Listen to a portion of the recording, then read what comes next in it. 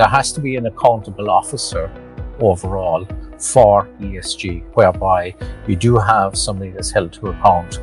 However, ESG is not about a complementary organization. It's about embedding that cultural shift into the organization so that those general managers and beyond that have responsibility and accountability for delivery see the ESG agenda as part of their remit and part of their role. Welcome to the Hackett Group's Business Acceleration Podcast. Week after week, you'll hear from top experts on how to avoid obstacles, manage detours, and celebrate milestones on the journey to world-class performance. Welcome to another episode of the Hackett Group's Business Acceleration Podcast. I'm Gary Baker, Global Communications Director for the Hackett Group. ESG, or Environmental, Social, and Corporate Governance, is a very hot topic right now. Broadly, it's about setting more socially conscious standards for corporate behavior, and it includes everything from efforts to cut carbon emissions, to diversity and inclusion initiatives, to data security, and more. There are major changes taking place here with regulators in the US and Europe preparing to set standards for how companies actually report their progress against environmental goals, so companies need to be prepared to walk the talk in the very near future. This change will have a major impact on finance leaders who will likely be tasked with the planning, budgeting, management, and compliance elements that will be required. To discuss these issues, I'm joined by the Hackett Group Director, John O'Mahony, and Director Stephen Ferguson. Stephen is leading the Hackett Group's effort to address questions on these issues from companies in our advisory programs and staying close to the emerging ESG standard-setting agenda. John is driving our transformation practice in Europe and helping companies rewire their processes, data, systems, and governance practices to address a growing need for companies to demonstrate sustainability.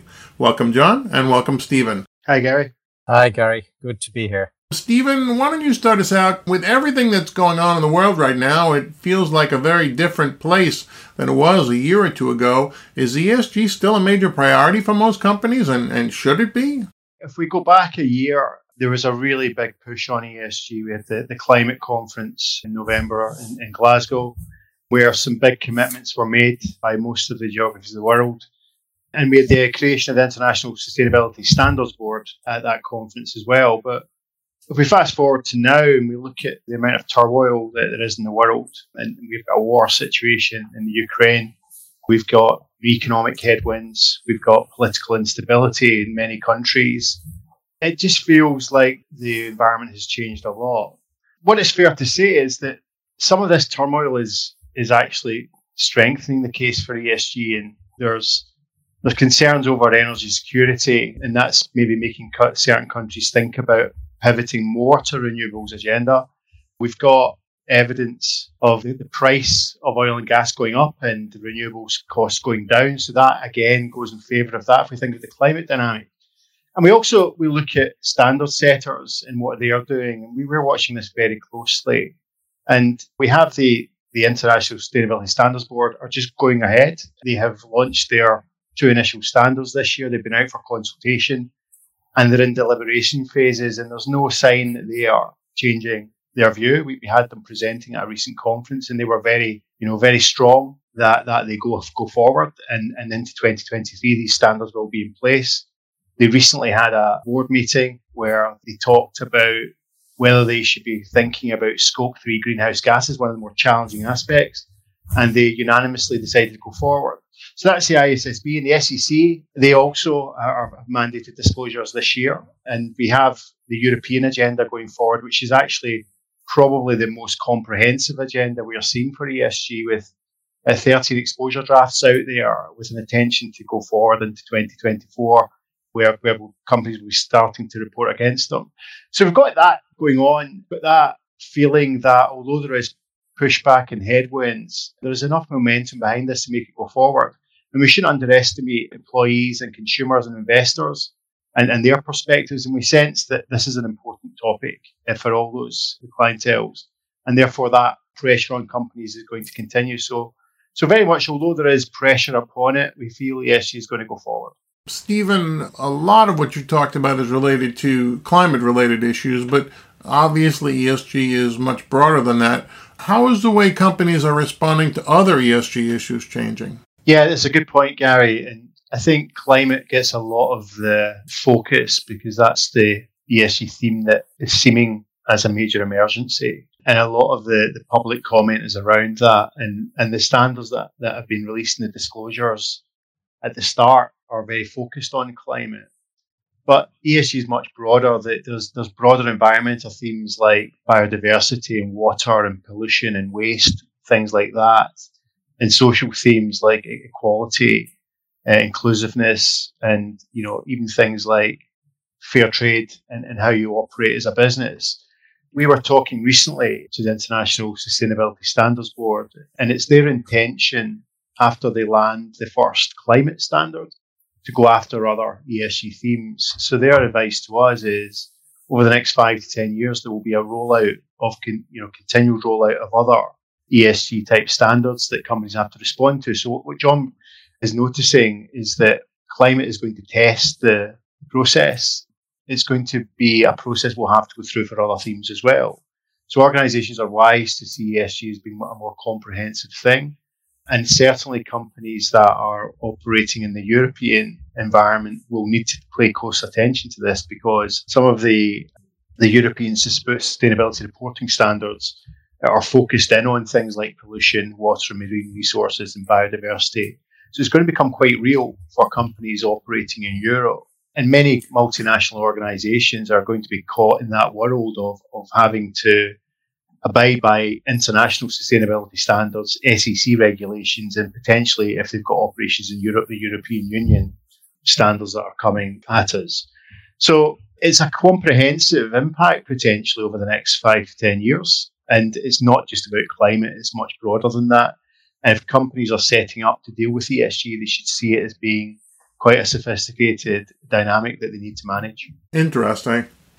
John, I know you've been speaking to organizations about what they need to do. What advice are you giving them? With regard to the whole ESG agenda, first of all, what I'm saying to organizations is don't underestimate the amount of effort that needs to go into this. It really is a kind of paradigm shift in terms of the expectation around what companies need to disclose externally and what they need to commit to. So put the effort into it and put the effort in early. Secondly, don't see it as an administrative burden. And by that, what I mean is this is genuinely an opportunity to create what I'd regard as unique competitive advantage.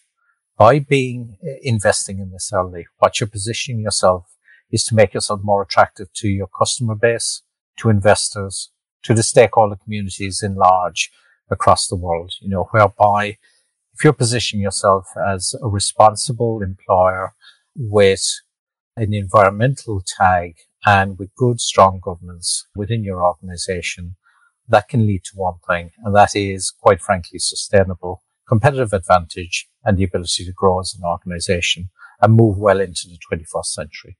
Now, to address that, a lot of people see it as this is just an additional piece of reporting. Well, it's more than that. And it needs to be about, first of all, determining what your strategy is going to be, where you're going to get, what commitment you're going to push into the marketplace, and how you're going to deliver against this, because you will be held to it, right? And in order to do that, then you need to consider how within the organization, once you've determined that, how you're going to facilitate that reporting.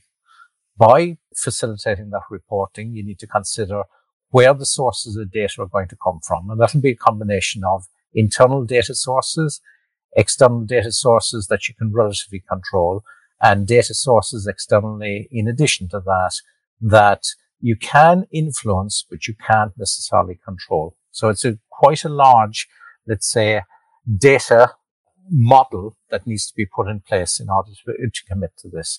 And remember that this will be auditable. As a consequence behind that, you're in a position whereby it has to have the same rigor and integrity as your annual disclosure statements from a financial perspective have today. So this is genuinely a big investment that you need to consider.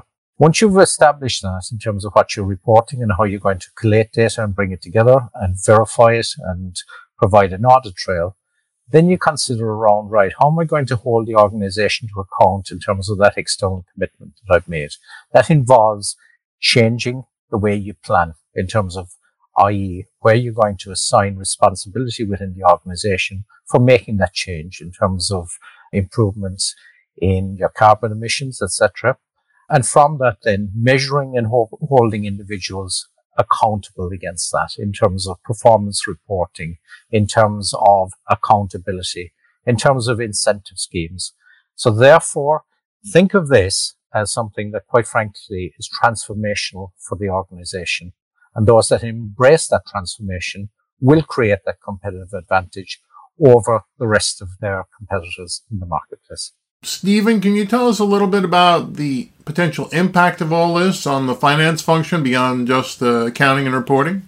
Yeah, so the first thing I would say is that although this is on the face of it about disclosure, and it will be in essence something as important in time as other financial information, and it will be, as John said, something that needs to stand up to audit scrutiny, it's quite different from a disclosure requirement like something like a disclosure standard on lease accounting, which is, about technical accounting and how things look in the balance sheet and the P&L. There's more here that needs to be taken into consideration than that. It's going to impact upon the way we plan and the way that we change behaviours in the organisation, as John has talked about. And we think it will have some specific impacts on many finance processes. It will be quite comprehensive and invasive in how it impacts on the finance function. So if I can just focus in on a few of those things. So if we were to look at the control and risk management part of finance, then we would expect that there's a need to consider new strategic risks and fold these into the enterprise risk management processes. We need to be mindful that there are going to be additional needs to report against things like the new green taxonomy in the European Union and the UK. We may see more taxes that we have to consider, environmental taxes that impact upon that part of finance. If we go into the financial planning and analysis areas, then we need to be considering new scenarios, and scenario modelling will play a role to game out how different scenarios in terms of climate change may take an effect on the organisation. In order to get the performance management processes upgraded, we would probably need to consider new KPIs and new incentives. And I think if we look into maybe more transactional parts of finance, even things like the travel policy, although travel really dipped during the pandemic and hasn't really fully recovered, business travel, I think companies will take an opportunity to look at their travel policies with an ESG lens. And we should also consider things like carbon offset accounting and environmental taxes and how we manage that. And if we are taking a view as an organisation that we are going to restrict our carbon intensity, then we may have to look at offsets and ways of managing that. So there's lots going on, not just the accounting disclosure. And if we're going to be serious about some of the public commitments we make as companies, then we have to be willing to back that up with behaviour change in the organisation. And the actual accounting just makes you have an x-ray on what you're doing. So we feel finance is a really important role to play across all of the processes that the finance function manages and keeping the organisation honest in some of its public commitments. John, do most companies need new systems and new organizations in order to, address these ESG issues? Or can they find ways to build the capabilities they need into the organizations and the systems that they already have? I'll start with the organization bit. I don't think it necessarily needs a new organization component, but what it does need is taking on new responsibilities within the organization. I think there has to be an accountable officer overall for ESG, whereby you do have somebody that's held to account for ensuring the integrity of ESG. Now, arguably, it could be incorporated into the role of the CFO as part of their responsibilities, or it could be a direct report of theirs or to the CIO, right? That's kind of one aspect. However, ESG is not about a complementary organization. It's about embedding that cultural shift into the organization so that those general managers and beyond that have responsibility and accountability within the organization for delivery see the ESG agenda as part of their remit and part of their role. So it's about driving that accountability and that cultural change into the organization in embracing responsibilities and accountabilities associated with ESG. So separately, if we address the technology aspect, by and large, most organizations have in place comprehensive external financial reporting and disclosure systems. Those systems act as a baseline to support external ESG reporting. So that's kind of one aspect of it. However, what one has to appreciate is that there are multiple data sources associated with ESG, and a lot of those data sources are reliant on non-financial data as it exists today. Now, in order to bring the level of integrity to the fore associated with it, there is a need to ensure that the existing technology can fulfill that. That may be a challenge in some cases. What we do recommend to organizations is that they do conduct a fit gap analysis between their existing technology platforms and how they can leverage those to support ESG, and how it can be augmented or modified, or indeed invested in with complementary technology to be able to bring all of that level of data together. In other words, to be in a position whereby you can provide accountability, integrity, reliance, control to the fore, so that when the external auditors review it and validate what's there, they can see the audit trail behind it. The other thing that I would add is the need to interface to external data sources, where you're reliant on third-party organizations to fulfill part of your value chain associated with, let's say, in particular supply chain or the use of distributors, etc. The ability to be able to seamlessly integrate data from them against kind of common standards, to be able to control it, to be able to manage it, and to use the technology effectively to fulfill that. So that's kind of what I would highlight in terms of organization structure and technology. And I think there are key considerations that need to be brought together when we're thinking about the ESG agenda and how we can fulfill that. Great stuff, guys. John and Stephen, thank you so much for your insights and your guidance today. Great talking with you both. Thank you, Gary. You're welcome. Thanks, Gary. Thanks for listening. You can find the audio, helpful resources, and a transcript of each episode at podcast.thehackettgroup.com. If you liked this episode, please share it. You can also subscribe at Apple Podcasts or your favorite listening app so you never miss an episode. We'd welcome your feedback by tapping the rating on this or any episode, or send us an email at podcast@thehackettgroup.com. The Hackett Group is a global leader in defining and enabling world-class performance. Learn how we can assist with your improvement journey at www.thehackettgroup.com.